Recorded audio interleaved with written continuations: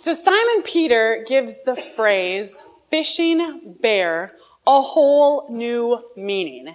Have any of you ever tried doing that before or have seen YouTube videos where people are out in the shallow waters and they try and catch a fish with their bare hands or maybe sometimes with gloves on? Any of you ever try it? Okay, well, you gotta be really quick. You should Google it. You can see a whole bunch of people on videos screaming too as they're trying to catch these slippery, fast fish. But, Peter, you have to laugh at what you hear in today's gospel. This is now the third time that Jesus has appeared to his disciples after his resurrection. The first time was that first Easter evening when the disciples are still kind of afraid that what happened to Jesus may happen to them. And so they're locked away in this house worshiping together, and Jesus appears out of nowhere in their midst. And then Thomas, one of the disciples, wasn't with them that week, and so he says to them throughout the week as he finds out what he missed, I'm not going to believe it for myself unless I see Jesus with my own eyes, unless I put my hands in his side. And so then Jesus appears again the following week as they're gathered together for worship. Now this is the third time. And Jesus, in each time before this, hasn't been really specific about what's going to happen next, about what's going to happen after all, about the road ahead, about how long he's even going to be in their midst before ascending back into heaven, about what their role is going to be.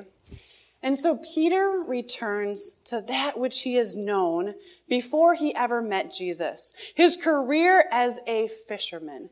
And so he grabs 6 of the disciples and they go out together at night to fish. Only they catch nothing, absolutely nothing.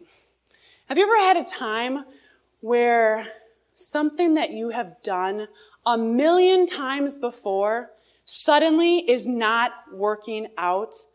The things that you are looking for, that you wish for, that you hope for, that you're expecting to be the outcome is just not coming together in the ways that it has 100 times before. And you start to get so frustrated. Why isn't this working? What am I doing wrong? And you start to think you're a failure. And then out of nowhere, Jesus appears before them. And he says, why don't you try casting the net on the right side? Yeah, we haven't thought of that already before. It could be that simple. And so, of course, they listen, and lo and behold, before they know it, there are so many fish in that net that they can't even bring it up into the boat. To which the beloved disciple, maybe John himself, exclaims, it's the Lord, it's got to be the Lord. And then this is the part where you all have to just burst out laughing. Simon Peter puts on his clothes because apparently he was fishing bare naked.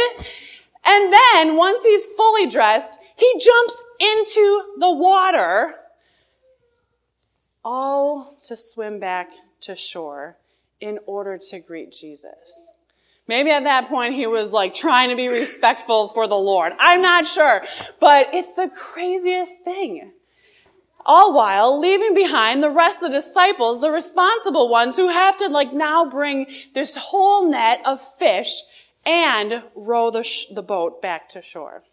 But it is classic Peter, right? This classic Peter who sometimes does what comes to his mind. He jumps, literally, sometimes without even thinking. And so as they get back to the shore, Jesus has this meal ready and waiting for them.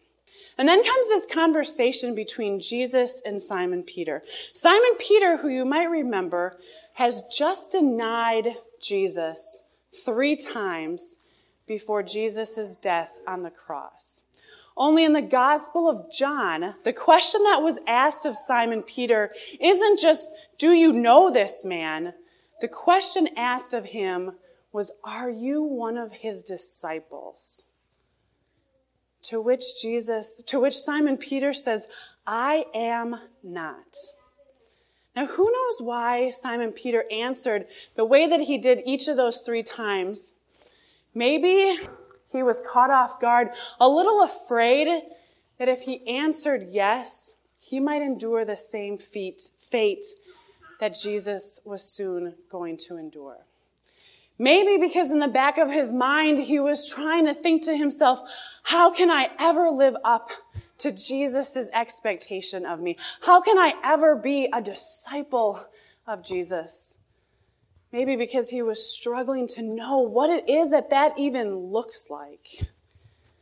I think, like Peter, that's something that we all struggle with in our lives of faith.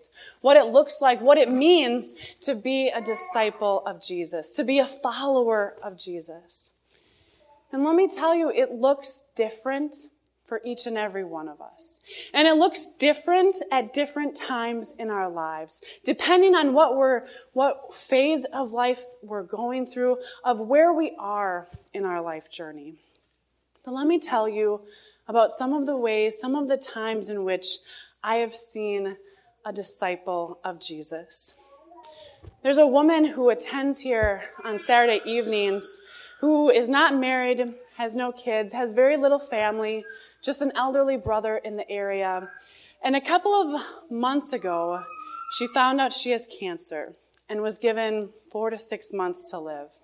But instead of feeling alone in the midst of this, she's felt connected because she's gotten to know the people that she sits with in worship every Saturday night. And those people, some of whom actually even live in her very neighborhood, have welcomed her and called her and visited her and brought her meals and taken her to her doctor's appointments. And so suddenly, even in the midst of now facing this end, this new reality, she doesn't feel so alone because she knows she's connected to this family here. There was a woman who lost her spouse about over a year ago, and she hasn't been to church that entire time. And she said it's just too hard because we always came to church together. All my memories are of what we did here in this place being together. And one morning, she said there was something in the back of my mind that just was kind of pushing me to come. And I was really scared. I was really scared that I would feel as if I didn't belong. I was really scared that I would feel all alone, to have no one remember me, no one know who I was, that no one would even talk to me when I came. And when she came in through those doors, someone was walking by who stopped and immediately noticed her and gave her a great big hug and said, "It is so good to see you." And she said, in that moment, I realized I wasn't alone and that I did belong and that this place was exactly where I needed to be. Not running away from my grief, but being able to embrace all of the good memories that we had in this place together.